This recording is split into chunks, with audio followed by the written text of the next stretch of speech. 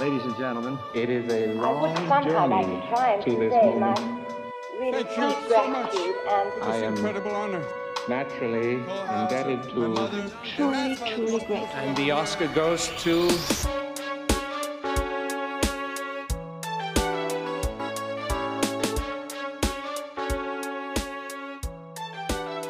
Hello and welcome to Thank the Academy, the podcast where we talk about every Academy Award-winning Best Picture film in order. We're your hosts, Zach, And Kristen. and that's Kayla, our producer. Howdy. Thank you for joining us for this one, Around the World in 80 Days. That is our Best Picture winner for this week. Yeah, the 29th. Yeah. It's crazy to think that we've done 29 Academy Awards already. I know. They just keep going by and going by. Yeah. Thanks for listening. If you're up to this point with us, I mean, I assume you've listened to at least one other episode. So that's pretty awesome. So, like we begin every episode, we will give you the news about Penny. A pup date. Penny, for those of you who don't know yet, is our little Cavalier King Charles Spaniel with a little bit of Beagle mixed in. All around fluff ball. Yes. She, this week, has rediscovered her undying passion for the soft blankets that we have. It's colder now, at least Yes. a little chillier. So we've broken out the blankets in our downstairs area. And I have this one blanket that Zach doesn't like, but I love it.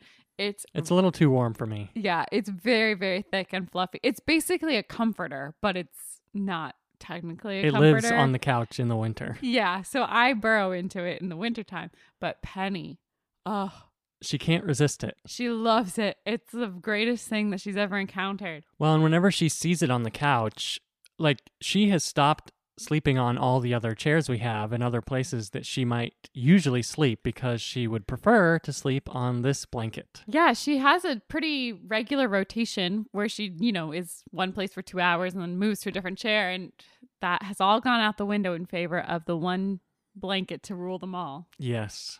So if these days you're ever by our apartment and you're wondering where Penny is, She's on the super comf blanket. look no further than the blanket. And she is so funny because she will twist herself around so many times. You know the way that dogs do where they're like circling and digging themselves sort of a little hole, and then she will burrow up into it so small. So little. She's so tiny. And she like curls herself into the smallest little ball, and like she even will put her nose into this blanket. Yeah. She's like full on burrowing for winter. Yeah, she's quite a silly pup. Yeah. And I should note, it's not like it's that cold. I mean, No, it's not Los that Angeles. cold. It's Right. not that cold. So. It just happens to be a little bit colder than the summer, and Penny just uses that as an excuse to be comfortable. Yeah, she's a winter dog. Yes. But that's the news with Penny. Yeah, good job, Penny. So, on to the film. This week, we are talking about Around the World in 80 Days. Yes, and I will begin with a recap. In 1872, Phileas Fogg makes a bet with others in his social club that he can travel around the world in only 80 days. He and his valet, Passepartout, set off that afternoon in a balloon, first to Spain, then through Italy. Once to India, they rescue a princess who accompanies them on the rest of their journey. They go through Hong Kong and Thailand to Yokohama, Japan, where they get a boat to San Francisco. There they board the Transcontinental Railroad, on which they are attacked by Native Americans. From New York City, they board a small boat to Liverpool, which they dismantle piece by piece to burn for the steam power until they arrive. Once in England, they think they have failed, only to realize since they crossed the international dateline, they miscounted their travel days. Fogg then arrives at the club on the 80th day, just on time, fulfilling his promise and winning the bet. Ta-da! This one was a fun one. This felt very different than most things we've watched so far. Yes, that is for sure. I mean, mostly because it was fun. It was silly, like comical. Yeah, it's like an adventure comedy epic. Yeah. And of course, it's based on the Jules Verne novel. Right. Very similar.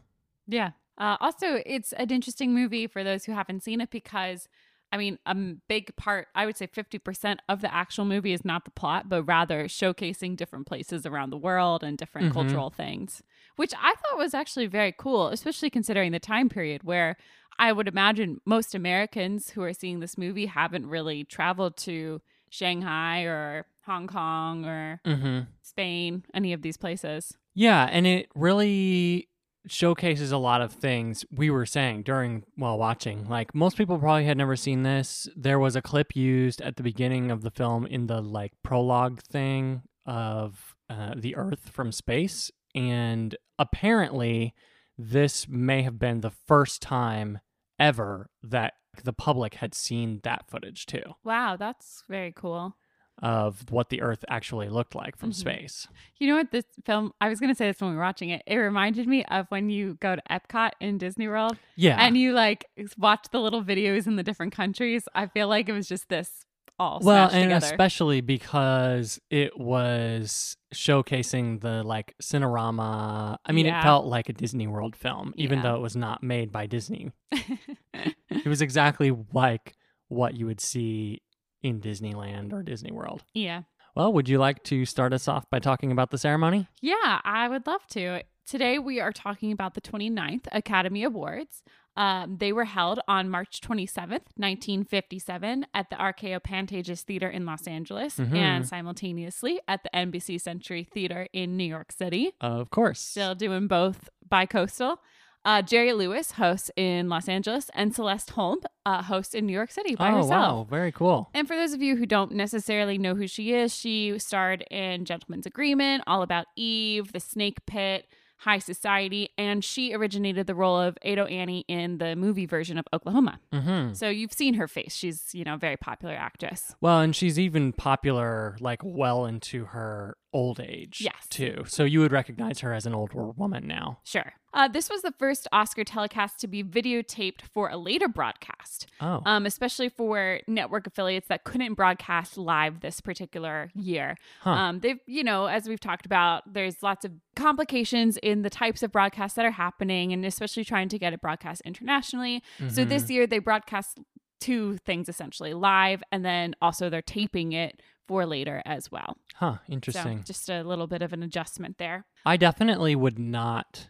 I mean, nowadays it's a little bit different, but I feel like they must not have had as wide a viewership on the rebroadcast. I mean, once you already know what happens, that's the whole fun of it. So, well, and also you have to think people are getting the newspapers Yeah, right. and they have all that in it.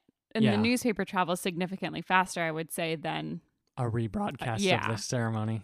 So I'm not really sure what the point of that is. I think it's mostly to aid the international viewings. Gotcha. But this is the first year that all of the Best Picture nominees are in color. Wah, wah. Isn't that crazy? I mean, I thought it was kind of strange when we were watching this film since it's in color and we've watched so few films in color. But this year they are all color pictures. Yeah, very interesting. It's kind of a turning point in Academy nominations and like the style of film that's popular because all of the movies that are nominated for Best Picture are epics. They're very spectacular, very colorful. You've got big films, The Ten Commandments, Friendly Persuasion, The King and I, Giant. These are all films that were just like big blockbuster style films for the time. And it kind of changes what gets nominated over the next few years because as we go forward, the films that win Best Picture are also these big budget, spectacular movies that, Gigi and The Bridge on the River Kwai and Ben-Hur, these like epic films. It also starts to kind of move away for this time period from the smaller dramas that we've been watching, essentially. One of the things I was reading about a lot as I was looking at stuff for this ceremony is there's a lot of speculation about the fact that John Ford's film The Searchers did not get nominated for a single thing, which is one of his classic westerns. It's a drama. It's kind of smaller. It's like a lot of things that we've watched so far, and it didn't get any attention at all. And a lot of people consider it to be a superior movie than some of the other ones that were nominated this year. So it's just a shift in taste, I think. Yeah, for sure. This year, there is the addition of a new category. Whoa. I mentioned this / hinted at it last week, ceremony week, that is. This year, there is the addition of the Best Foreign Language Film as a competitive category. Instead of being a Special Achievement Award or like something else tacked on to the end of the ceremony, there also was one that was nominated for Best Picture, the French film Grand Illusion in 1938, but that's the only one that fell into that category so far. So now there is a separate category devoted to foreign language film. Well, and the only other like international films that aren't foreign language so far that have been nominated for Best Picture are British films. Correct. Yeah. So now everybody gets a chance to compete. Yeah, a little more. A little bit more. Yeah. This year, the first film to win in this category is Federico Fellini's La Strada from Italy. Well, and this makes sense, I think, also as a way to compete with the other international festivals. Sure, yeah. Because all of them are very internationally focused. Yeah. And there is a really wide range of countries winning every year at those festivals. And the Academy Awards is not really a festival, and it's mostly geared to awarding American films and Hollywood things. But since there is no major festival in America at this point, it makes sense that they would try to compete in that way, especially right after they won the Palme d'Or with Marty. Yeah, I was going to say, I think that there's a little bit more thought about this because of Marty's international win the year before. It'd been some time since anything American won at the Cannes Film Festival or otherwise. And so I think that kind of reinstated that idea. Additionally, like the American market is the biggest filmmaking market in the world at this point in time. I think that I don't know, Americans are very self-focused. And so I don't think that there was a lot of care for things that were happening around the world, especially during times of war and strife. Oh, no, especially not. I mean, they're not too quick to celebrate other cultures when they're fighting against them. Yeah, that's for sure. But we're going to try to break some of that with this year. One of the things that I wanted to talk about this year was the category of Best Original Story. So I've talked about this in the past, how essentially screenplays and stories have been split into three categories. There's what is considered the best adapted screenplay, best original screenplay, and then best story. And story refers not to the screenplay, but to the overall idea of what the story of the film is. Well, and that remains a distinction, especially in industry terms and for credits and for guilds and associations and unions and all that, because there are usually people who come up with a story that is then purchased by such and such a person, and they have to receive credit and payment because they came up with it, whether they actually wrote an original story ahead of time or they just said, hey, I think this would be an interesting story. Once the actual writers hear that story, they have to give credit to that person. Yeah, for sure. And different people have different skill sets. Some people are better writers and some people are better at being creative about the story. So, but what I want to talk about this week is there are two major kerfuffles that happen here in this category. Oopsie doopsie. So the first thing is, I talked previously about Dalton Trumbo, writer of Roman Holiday, who was blacklisted, one of the Hollywood 10, one of the first people to get blacklisted during the Red Scare. So this year, the film The Brave One is nominated for Best Original Story under the pseudonym Robert Rich, which is Dalton Trumbo's pseudonym. So, of course, as we look back in history, we can give this to Dalton Trumbo as a nomination, but at the time he was not able to be nominated for this film. Right. So we're still kind of in the middle of all that. The other thing that happened, so last week, you may recall, I talked about Grace Kelly on our Academy Archives, and one of her final films was the film High Society, a musical based on the story, The Philadelphia Story. Right. They intended to nominate this film for Best Original Story. They accidentally nominated a different film titled High Society. It was a Bowery Brothers comedy film. So the Bowery Brothers have put out several series of these slapstick comedy films. They are not even really full length. They're kind of short films that are very silly. They've been coming out since like the late 20s, early 30s. And they released a film called High Society that the Academy accidentally nominated instead of the Grace Kelly picture.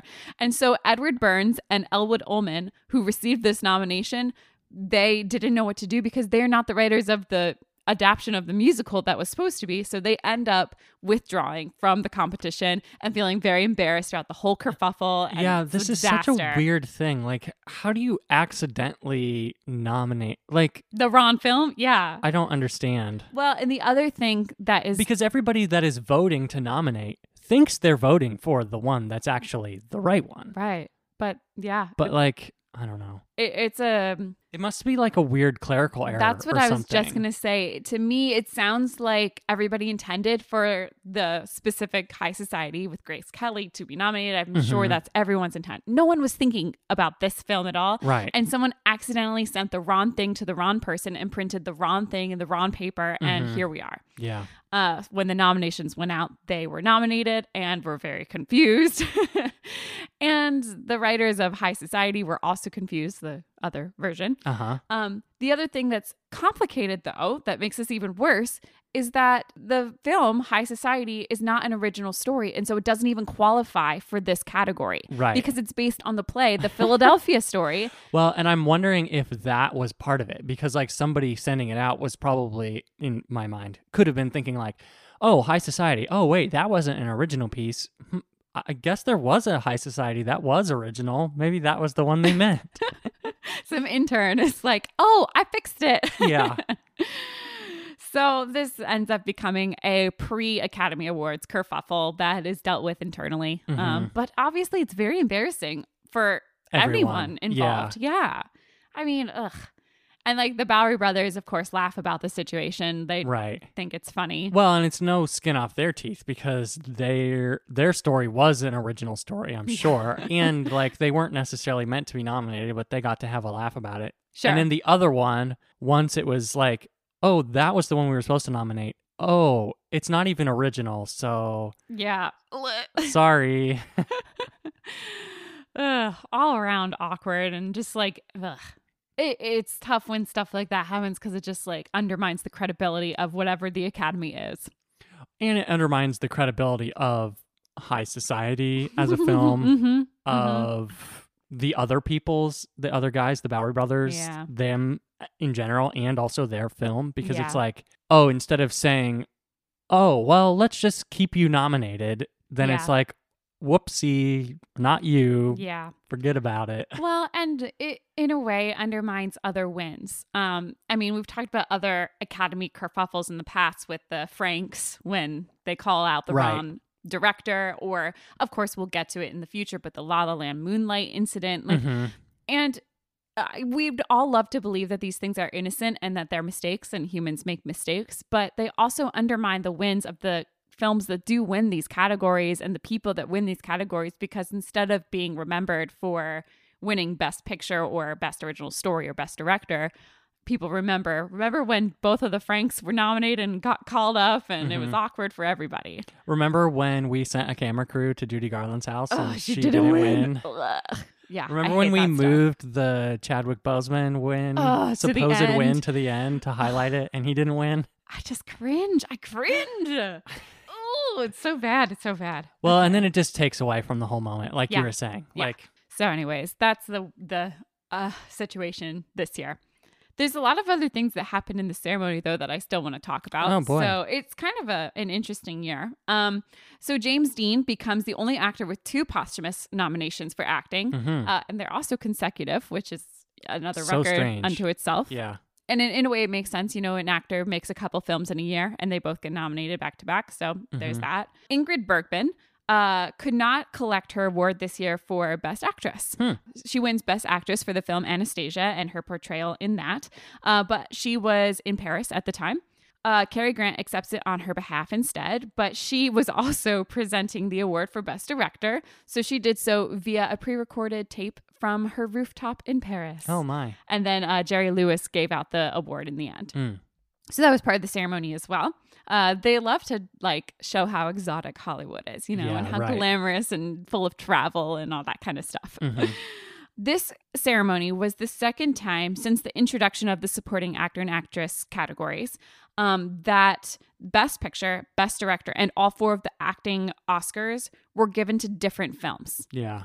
So weird. Yeah. So it's only happened one time before, and it won't happen again until the 78th Academy Awards, which is the year that Crash wins Best Picture and Brokeback Mountain and all those films. And it couldn't have been a more weird year then. Right.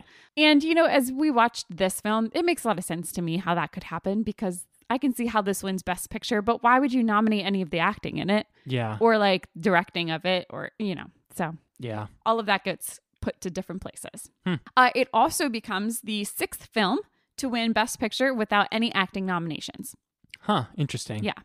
Well, and like you said, again, it's just a novelty piece and the actors are in it and they're fine, but like they're also sort of not the focus of the film Yeah. in a way. Right. They're kind of just conduits for the adventure of the story. Yeah. There's one last thing I want to talk about during this ceremony that, I don't know, maybe I should have talked about this sooner, but I feel like I owe it to everybody to talk about. And that is this year, the actor Yul Brynner wins Best Actor for his portrayal of the King of Siam in The King and I. Mm-hmm. And this is an actor in Yellowface. Mm-hmm. He is a Russian-American actor playing a Siamese character. Mm-hmm. And so, you know, it's unfortunate. And this kind of stuff has happened before where white actors have played other ethnicities. We're only up to the 29th Academy Awards, and it's already happened a couple times. Mm-hmm. And so I wanted to take a moment because in this specific instance, he's playing a very famous and popular character from a very famous and popular musical, but there were other actors that could have played this role. And so I just want to take a moment to recognize some of the Asian American actors or Asian actors that were working in Hollywood at the time that didn't get nominations for their work up to this point, and to just kind of, give a moment to appreciate their contributions to the Hollywood industry during the 20s, 30s, 40s, 50s, this period where many Asian Americans were not front and center of the Hollywood machine. So the first person I wanted to highlight was Japanese actor Sessue Hayakawa. He rose to prominence during the silent era, and he was the silent, brooding villain type. And he also was known as a very prominent sex symbol for American women because of his hunkiness. He was very popular for that. He, of course, was extremely talented. He thrived on Broadway. He did a lot of performance in New York, and then eventually returned to film. He starred in over 80 features, most notably 1931's Daughter of the Dragon and 1957's Best Picture, The Bridge on the River Kwai. So we'll get to talk about him more next week, but he was an amazing actor during this time period. The other actress that is a little bit more popular right now, of course, that people reflect on in her work was Anna May Won. She was the daughter of a second-generation Taiwanese Chinese American. But she was born in Los Angeles, and she became an international movie star through the 20s. She was in The Thief of Baghdad, but she really, really struggled to find roles that didn't typecast her as the Asian woman stereotype at that time. She campaigned so hard to play the character of Olan in the 1937 version of The Good Earth, which we talked about. Of course, she lost this role to Louise Rayner, who played the role in Yellowface, and ended up winning Best Actress for this portrayal. This is devastating to Anna May Won, of course, because she campaigned so hard for this role, and it was a role that was really personal to her and that she felt that she would have done an amazing job with. She has a great career, though, for herself, and she eventually ends up making TV history in 1957 with her show, The Gallery of Madame Li Song, the first of its kind to feature an Asian American lead. Nice. Finally, I just wanted to also mention Japanese native actress Miyoshi Umeki. She is the first Asian woman to win an Oscar for acting. We'll talk about her next year in 1957's Sayonara. It's a film that talks about racism and prejudicial laws, and she plays one of the leads in that, and she becomes... Across from Marlon Brando. Across from Marlon Brando, yes. So we'll talk about that more next week, but I just wanted to highlight her as another accomplished actor. She ends up being nominated for Tony Awards, Golden Globe Awards. She works on Broadway and TV, and she has a very, very illustrious and busy career. And I just say this because I find it to be very disappointing as we talk about these historical failings of the Academy and of the Hollywood industry. And I feel like a lot of Asian actors don't get the recognition that they deserve. And so I just wanted to make sure we mentioned some of the people who were working and contributing to the art and that we don't get a chance to talk about very often. Yeah. Well, and it's sad because Yul Brynner simply just did what was asked of him. Yeah. And he performed the role well. But it's frustrating when people were not sticking up for Asian actors and trying to cast them in roles like this. And realizing their talent and allowing them to play the roles that they should have been playing. Yeah, absolutely. And yeah, like you just said, it's a shame to see good actors in these roles because there are other good actors too that could play these roles. Right. Anna May Wong could have done just as well as Louise Rayner, if not better. Right. And that just wasn't the way that things worked. So, Mm-hmm. and, it'll be better as we get, farther along in history, but it still isn't great. I mean, there's still a lot of issues with casting, even up to the last few years, as we've, talked about more recent ceremonies. So that's what I have to share for this week. Finally, I'll just go through some of our award winners for this year Alrighty. to wrap us up. Of course, our best picture for this year is Around the World in 80 Days, produced by Mike Todd. Best director goes to George Stevens for Giant. Best actor goes to Yul Brynner, as I just mentioned, for The King and I. Best actress goes to Ingrid Bergman for the role of Anna Koreff in Anastasia. Best supporting actor goes to Anthony Quinn for Lust for Life. Best supporting actress goes to Dorothy Malone for Written on the Wind. Best screenplay original goes to The Red Balloon. Best Screenplay Adapted goes to Around the World in 80 Days. That's the other award that it wins this year. Yeah. Best Story goes to The Brave One, which is now attributed to Dalton Trumbo. Best Foreign Language Film for the very first time goes to La Strada from Italy. And I figure I'll just mention the other films that were nominated in this category. Great. The Burmese Harp from Japan. The Captain from Köpenick from Germany. Gervais, I don't know if I pronounced that one right, from France. And Kivotak, I probably didn't say that right either, from Denmark. I probably shouldn't have tried to do that. But anyways, those are the international films that are nominated this year. Good job, friends. Best Documentary Feature goes to The Silent World. Best Documentary Short Subject goes to The True Story of the Civil War. Best Live Action Short Subject 1 Reel goes to Crashing the Water Barrier. Best Live Action Short Subject 2 Reel goes to The Bespoke Overcoat. Best Short Subject Cartoon goes to Magoo's Puddle Jumper. I have to say these things, so. Best Music Score of a Dramatic or Comedy Picture goes to Around the World in 80 Days. This is a posthumous award to Victor Young. It is. Best Scoring of a Musical Picture goes to The King and I. Best Song goes to Que Sera Sera, or What Will Be, from The Man Who Knew Too Much. Interesting. Did you know that was from 1957? No. I did not either. I always think of Heathers when I hear that song because it's like the opening credits. Best Sound Recording goes to The King and I. Best Art Direction Black and White goes to Somebody Up There Likes Me from Cedric Gibbons. Haha. He's still working. Best Art Direction in Color goes to The King and I. Best Cinematography in Black and White goes to Somebody Up There Likes Me. Best Cinematography in Color goes to Around the World in 80 Days. Makes sense. Yeah, that definitely makes sense. Although, I mean, there's other films like The Ten Commandments this year, so it's a tough year for cinematography, I'd say. Best Costume Design in Black and White goes to The Solid Gold Cadillac. Best Costume Design Color goes to The King and I. Best Film Editing goes to Around the World in 80 Days. And Best Special Effects goes to The Ten Commandments. Huh, interesting. Yeah. There is an Academy Honorary Award that is given to Eddie Cantor, who we've talked about in the past, for distinguished service to the film industry. Just another, here's an old friend of the industry, so give him an award. The Irving G. Thalberg Memorial Award goes to... we haven't had one in a while. Yeah, I was thinking that too, but there is one this year that goes to Buddy Adler. Oh. Finally, there is the Jean Hersholt Humanitarian Award, which goes to Y. Frank Freeman, who was the studio head at Paramount Pictures at the time. Nice. So yeah, that's the ceremony. Of course, there are performers of the songs that were nominated. Lots of people come out to do that. And in the end, Around the World in 80 Days and The King and I both have the most wins of the night with 5 wins each, followed by Somebody Up There Likes Me with 2 wins. Yeah, that's kind of the way the cookie crumbled this year. Nice. Lots of stuff going on with the ceremony. As always. But yeah, let's take a little break here. And then when we get back, you can tell us about this movie. Great.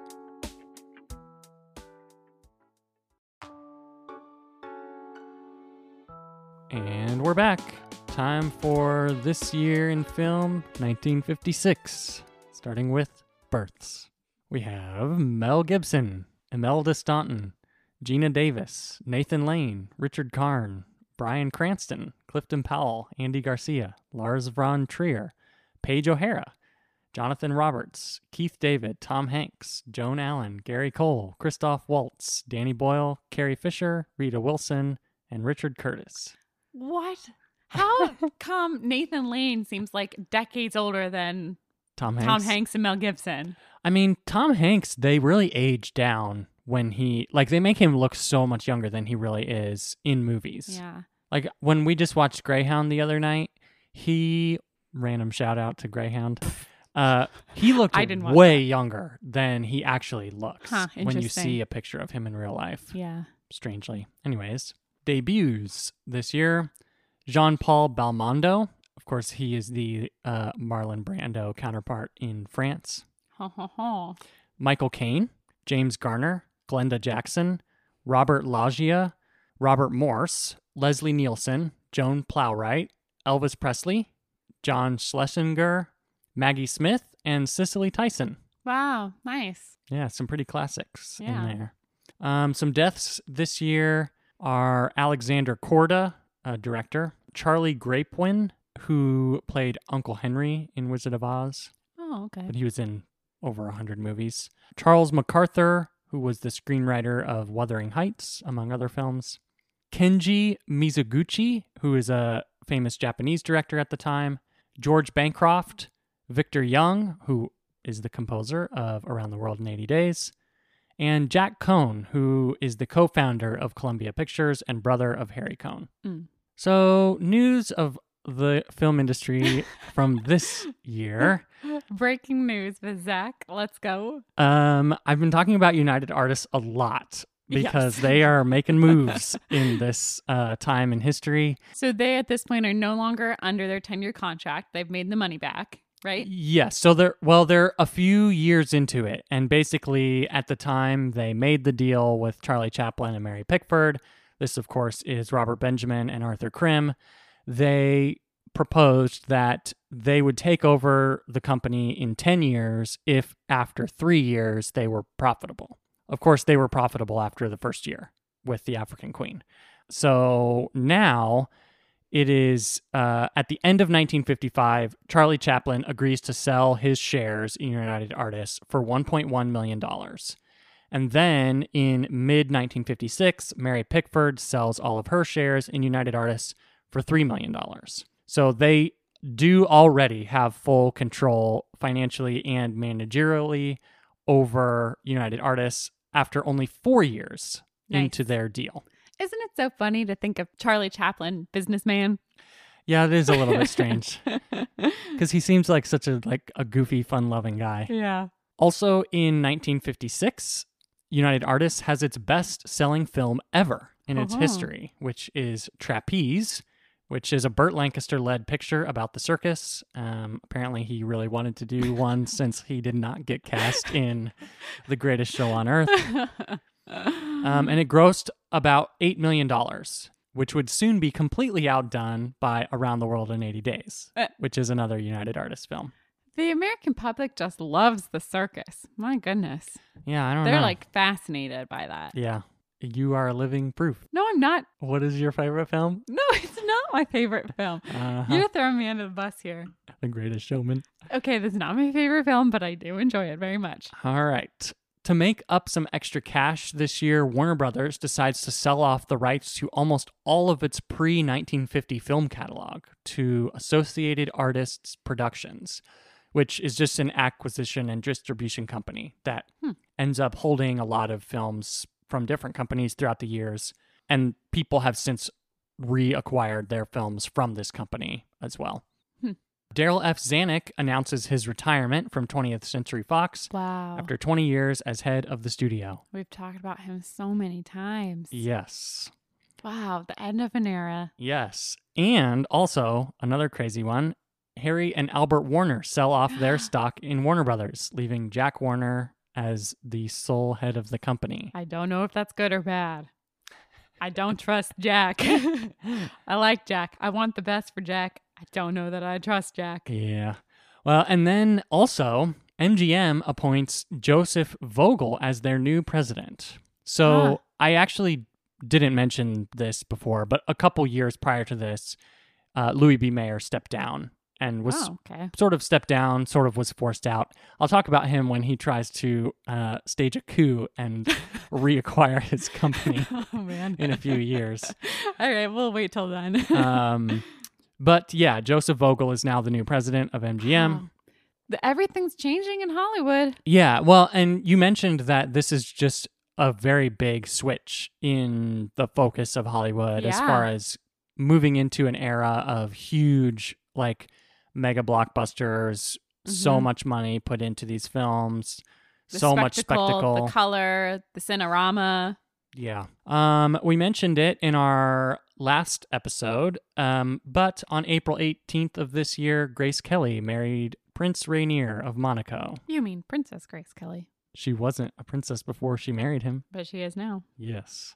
Also in this year, well, into the early part of 1957, we have the 9th Emmy Awards. Caesar's Hour, which is a comedy, variety, and sketch show, was the first TV show to be nominated and to win all 4 acting awards. All right. Wow. I've never even heard of that. Yeah, they would hold this record until the miniseries version of Angels in America did it in 2004, Oh, so good. and then Schitt's Creek in 2020. Heck yeah. Those are the only 3 shows to ever happen. I mean, I don't know about the Caesars one, but the other 2 hold up. So that's exciting.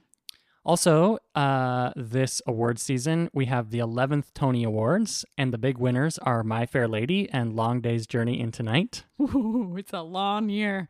People are sitting in those theaters for 3.5 hours. Friedrich March wins his 2nd Tony Award, making him the first person to win 2. Congratulations. He, of course, would go on to win 1 more later on in his career. Rex Harrison won for My Fair Lady, but Julie Andrews did not. And we will talk more about that. Yeah, that's coming. That drama's coming. I'm There's so excited much for more that. Julie Andrews drama to come. That year's going to be so fun. Movies she should have been in, awards she should have won, awards she did win. Musicals that were made without her. Musicals that were made with her. Yep, it's a fun time. Moss Hart wins Best Director for My Fair Lady, and that was the most nominated and had the most wins, 10 nominations and 6 wins. At the Tonys. Yeah. So now to Around the World in 80 Days. This film had a budget of $6 million, and it grossed $23 million. Oh my gosh. Oh my gosh. So this breaks the record for most expensive film. Wow. The previous 2 most expensive films, of course, were A Star is Born from 1954 and Duel in the Sun from 1946. That doesn't seem to have paid off. I don't know what Duel that in the movie Sun? is. Yeah. No, it was a David O. Selznick mega flop. Wow. It was one of the ones that led to his bankruptcy. Okay. It was a Western, and it cost him like almost Oh, $6 million. Western? Yeah. Oh my gosh. So Around the World in 80 Days finally beats them this year, only to have its budget more than doubled in the same year by the 10 Commandments. So we're all just throwing money away over now. $13 million was spent on the 10 Commandments. In the late 50s. Yeah. So United Artists, I mentioned, released Trapeze in early 1956, which earned their top spot of highest grossing, only to be far outshone by Around the World in 80 Days, of course. So they made about $8 million this year on Trapeze, and then another $23 million on Around the World in 80 Days. Good for them. Yeah. They're doing all right. Oh, yeah, big time. So this film is mostly, I want to talk about producer Mike Todd, because Okay. this is his one and only film he ever produced. Really? And this is the only chance I'll ever get to talk about him. And man, is he a wild person. He was formerly known as Avram Hirsch Goldbogen, which was his Jewish name. But of course, you're not allowed to be publicly Jewish at this point in time. Well, his name didn't really, I'll get to that. He was born to Polish Jewish immigrants in Minneapolis, Minnesota. He was the youngest of 9 children, and he got the nickname Todd when he was younger by his siblings as a joke. They pronounced it in the German way, like with a German accent, Tot, to mock his inability to pronounce the word coat. So then his name stuck, and he entered the professional world and dropped his Jewish name and went by Michael Todd. Gotta love siblings. Yes. He started working in construction and suddenly had this grand idea to create a construction workers college. Okay. Like not Like a tech even school? a year after being a construction worker himself. So he started the College of Bricklaying of America. He purchased everything he needed for the school on credit, thinking that he would pay everything back once he had the students paying to attend. Oh, no. The Bricklayers Union decided they would not recognize his school or any graduates as qualifying for employment, so the school was forced to shut down almost immediately. Oh, man. He and his brother instead pivoted, turning the school just into a construction company. All right. With this company, he started contracting with Hollywood studios to build sound stages while they were all switching to making sound pictures. Oh, yeah, that's smart. Because none of them had soundproof buildings. Uh-huh. That is necessary now. Yes. But all of that stopped during the Great Depression when Hollywood halted their expansion and everything. He and his brother were forced to declare bankruptcy and get rid of their company. He was not even 21, and his business endeavors had already lost him over $1 million. $1 million. Which in today's money is about 18 million. Oh my gosh. How is he not like in federal prison or something for owing that much money? You can't just go around with that much debt. How do you live? Oh my gosh. So in Chicago, he went to see a new production of The Mikado. How did he buy tickets? He's broke. All right, don't get caught up on that. So he went to go see this new production of The Mikado. He had actually produced a version of The Mikado. Did it lose money? Of course it did. No, just calm down. In high school, he produced his high school version of The Mikado. Oh, brother.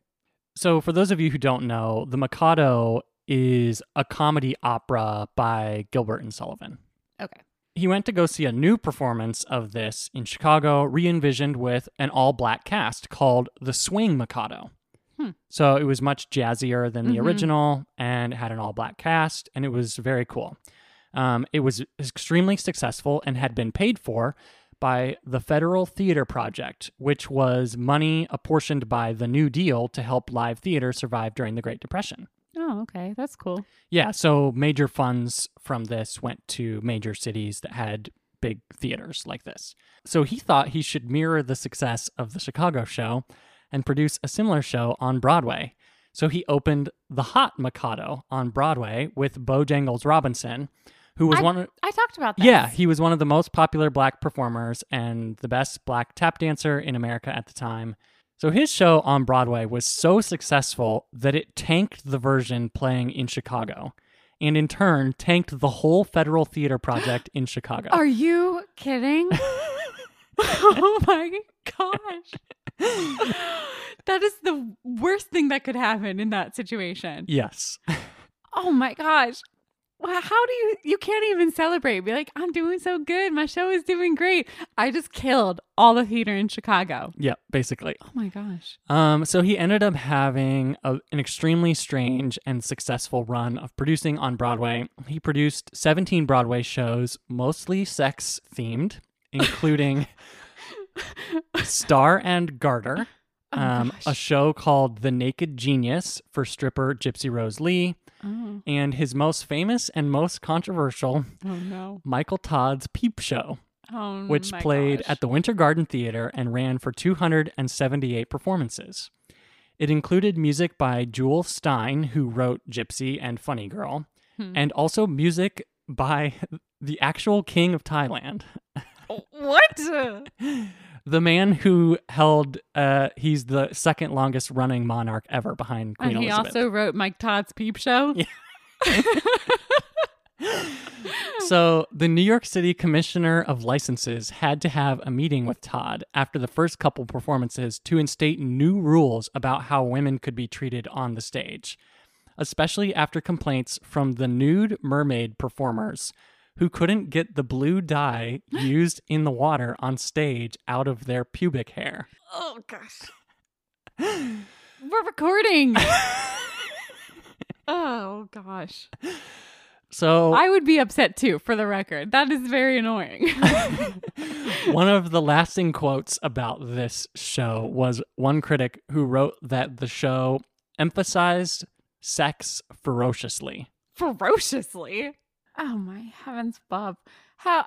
Okay. When Grace Kelly's father considered being an actor just a step above street walking, I kind of am like, picturing now what he was picturing. Yeah. Mike Todd's Peep Show. Yeah. I mean, I'm sure it was very glamorous. I'm picturing like a Gypsy Rose Lee style burlesque stuff, Yeah.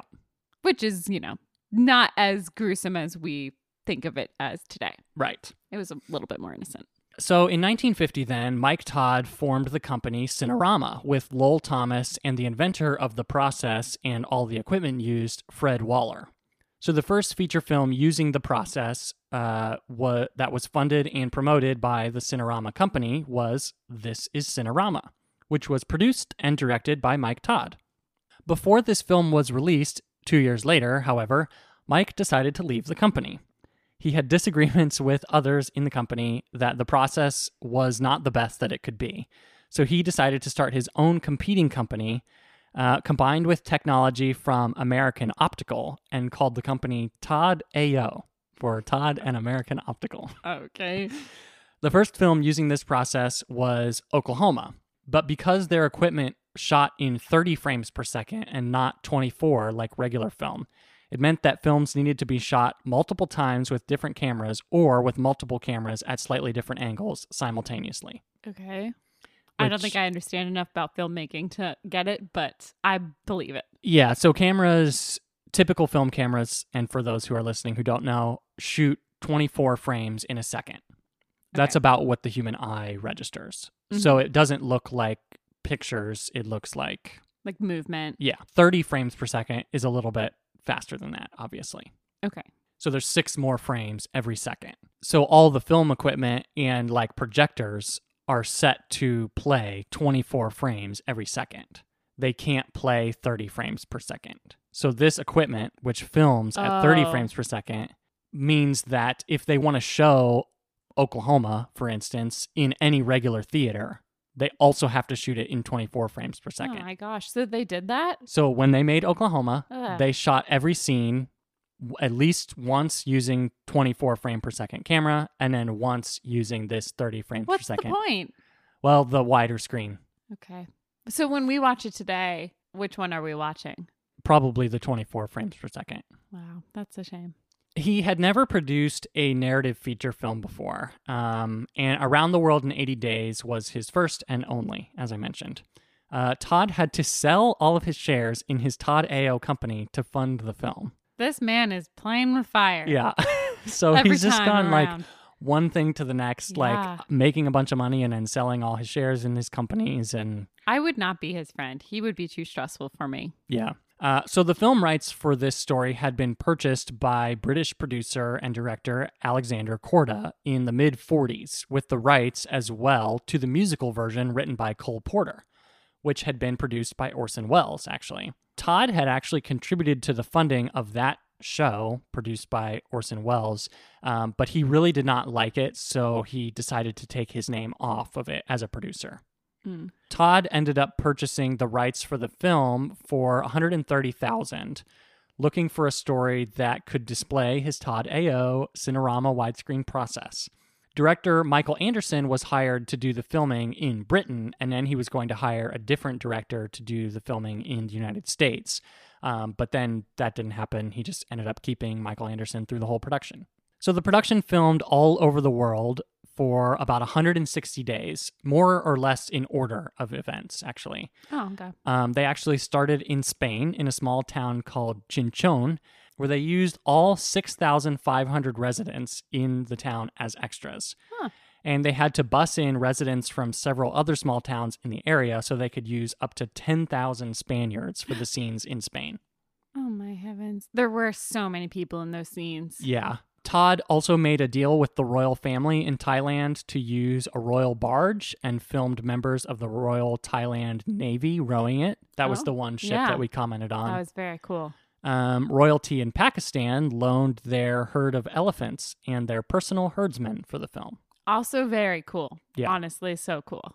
There were Native Americans featured in the film from the Cheyenne, Apache, and Ute tribes in the American sequences. Huh. All in all, the cast, including extras, totaled 68,894 people. Oh my gosh.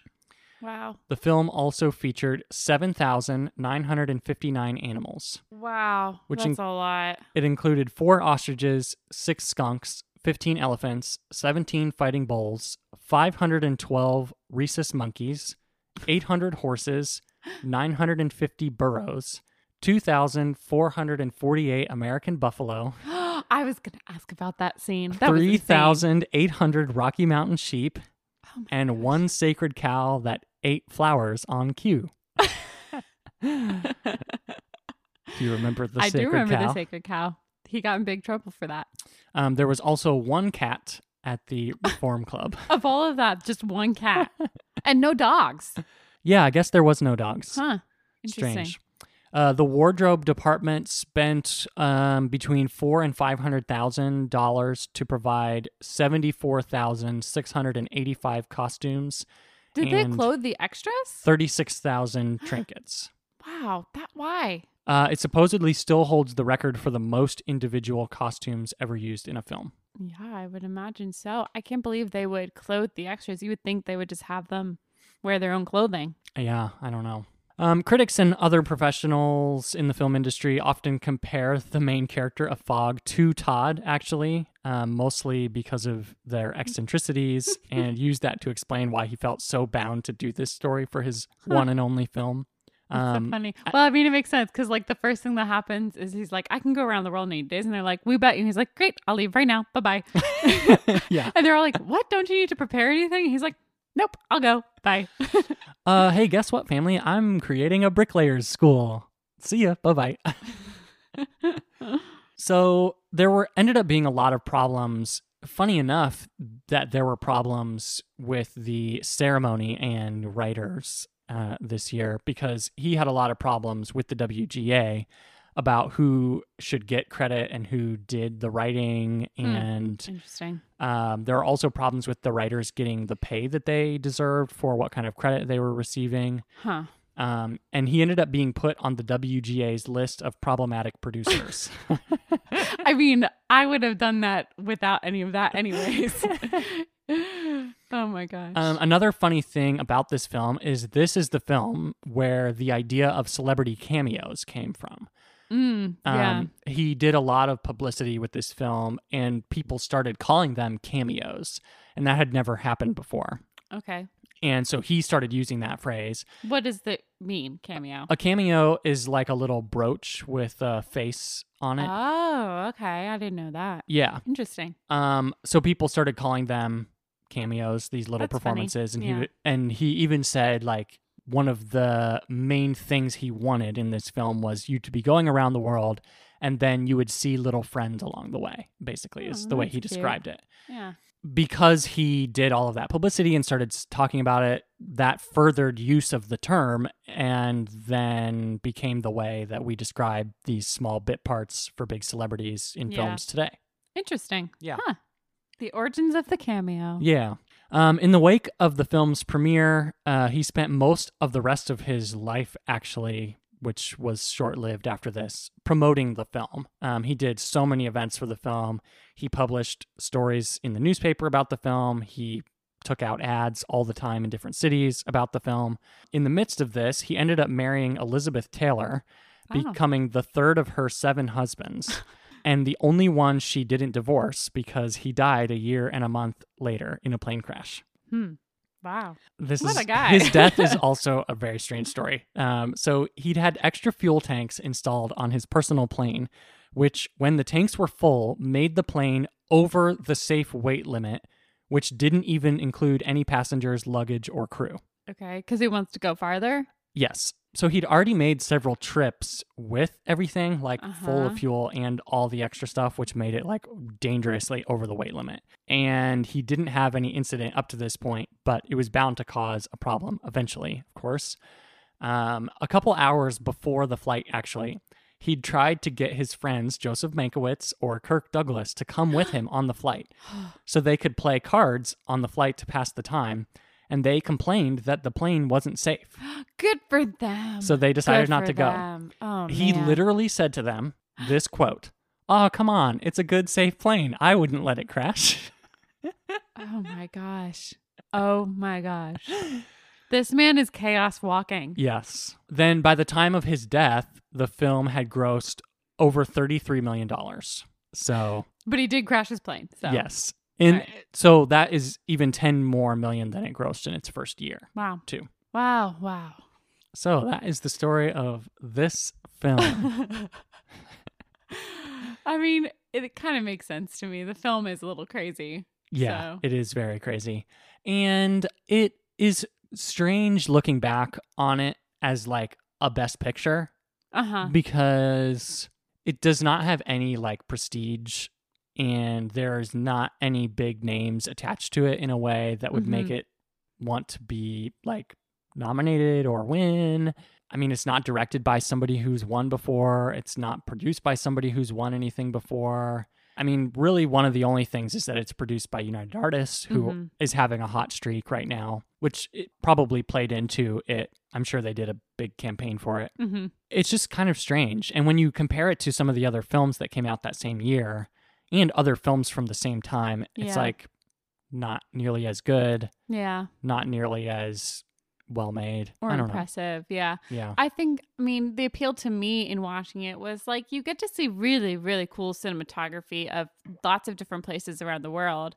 I mean, I know that it's not great, but like I really enjoyed like the scene where like they're following them while they're riding an elephant, and it's just like the four of them are on the elephant and all the branches are hitting them, and like they're like going through the forest and like things like that are like kind of adventurous that you wouldn't get to experience otherwise. Well, and the cinematography was amazing. Absolutely. And it honestly, in some scenes, felt Wes Anderson-ish in a Mhm. way Yeah. because of the way that the scenes were composed, Mhm. and there was a lot of symmetry and Mhm. a lot of like precise placement of things, a Mhm. lot of precise movement in some of those scenes. Yeah. But the whole film wasn't that way, which was a little strange as well. Yeah, it felt like you had this comedy inserted into this like documentary. Right. But at the same time, all of the like Cinerama films were this way. So Okay. like This Is Cinerama was a collection of like scenes around the world, Uh-huh. the same way that like the Epcot Cinerama stuff is. Yeah. And the Christmas Cinerama was the same type of movie where it was a collection of random scenes around the world and, you know. Yeah. Well, and this was the Americans same were way. really, really fascinated with other cultures and other traditions and rituals and things like that too. Yeah, especially once they were not fighting against people. Yeah.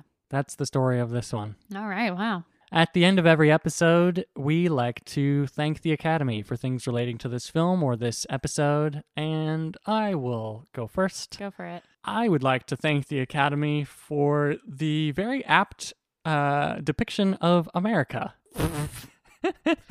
In this film, America is the last place they get to on their journey. And you're going through the whole film, like seeing the celebration of cultures. There's bullfighting, there's amazing dancing in multiple of the different places. There's like Mountains. kabuki and- theater. Yeah. There's really amazing architecture and really amazing like ships and seascapes and all kinds of stuff. Then you get to America and literally they like get off the boat in San Francisco and it is so loud. There's just fireworks happening. Gunshots. There's ringing gunshots out. everywhere and they're in the midst of an election. Yes. And he's like, is this some kind of ritual? And they're like, oh, it's an election. And he's like, a political election? Seems like a religious ceremony to me. Well, and he's thinking like, oh, it's so big, it must be for like the president. But it was only for like, A San Francisco mayoral Yeah. election. it was just so funny It's to very silly. realize And then like, he runs into like a drunk Sam Elliott type man who's like, you got to tell me now. Who are you voting for? I'll fight you. Very silly. yeah. And then they end up in a burlesque club and Marlene Dietrich is there. But it's just so funny that like that is the cultural version of America. Well, Jules Verne is a French writer. And so the French opinion of America at the time is that they're loud and obnoxious and unkempt. Well, and it seemed very accurate. It did. It seemed like very, very old Americana. Yep, this is our culture even Yeah. today. All we care about is guns and politics. I would like to thank the Academy for the Asian actors that contributed to the start of Hollywood and the golden age of Hollywood. Yeah. They get no recognition usually. Mhm. And so that was a big part of culture. And I think that there was not much opportunity. There was obviously not much opportunity. And the opportunities to play characters that were true to their cultures were often denied. Mhm. And so I want to thank the Academy for that perseverance of the actors I mentioned and others that didn't get mentioned today, but also were a big part of the industry. Mhm. I would like to thank the Academy for the animal wranglers that must have worked on this film, Oh, my heavens. Yeah. for wrangling nearly 8,000 animals. There were just so many scenes of animals. They even rode the ostriches at one point. Yeah, which that was pretty, so silly. yeah, so weird. All the monkeys in the temple was really cool. Yeah, very. The little skunks they rode on the elephants. They had The buffaloes. all the buffalo crossing crossing the- the yeah, train tracks. That was amazing. It was like 3 minutes of like full speed buffalo crossing this train tracks, and they just kept coming. Yeah, so many of them. I can't imagine like what a headache that would have been. Oh my gosh, you got one shot for that. Yeah. Well, and with all the animals. I mean, animals Yeah. are so like temperamental, and especially ones that are, I would have to imagine, more difficult to train, Yeah. that are not just like well, and I'm sure your that, average dog and your cat. And right. your- Yeah. And I'm sure that most of these animals were not trained animals anyways. Yeah, right. They're like local They're animals. just being wrangled. Yeah. Yeah. Shout out to those animal wranglers Oh that my I'm gosh. sure were underpaid and overworked. Absolutely. Well, and finally, I'd like to thank the Academy for United Artists pulling through again. Wow. I think it's really exciting to see United Artists, which is a company that was about artists being united together, continuing to find ways to make it work and have some success. And obviously, they had 2 major successes this year. And, I have a lot of admiration for Mary Pickford. She's one of the OGs. And, she was a pioneer in this industry, not only as an actor and a producer, but as a businesswoman. And her cleverness in this financial situation paved the way for United Artists to continue. And so congrats to them. And I'm happy and would like to thank the Academy for that. Yeah. Good job, United Artists. And Charlie Chaplin, too. Well, thanks for joining us. We have a little special announcement for an episode coming next week, and that will be a Christmas episode. Hooray. It will be an Academy archive, so we're not going too far off brand. Yeah, but we will be talking about all things Christmas. Yeah. There are Christmas Academy Award winning pictures, so. Yeah. Join us for that if you want to get in the holiday spirit. Yeah, and happy holidays from us at Thank the Academy. Thank you for tuning in to Thank the Academy. You can follow us on social media at Thank the Academy Podcast on Instagram and at Thank Academy Pod on Twitter. If you enjoy listening to the show, make sure to leave a 5-star rating on Apple Podcasts and subscribe on your favorite streaming platform. The theme song was created by the one and only Noah Huizinga. Join us next week on Thank the Academy.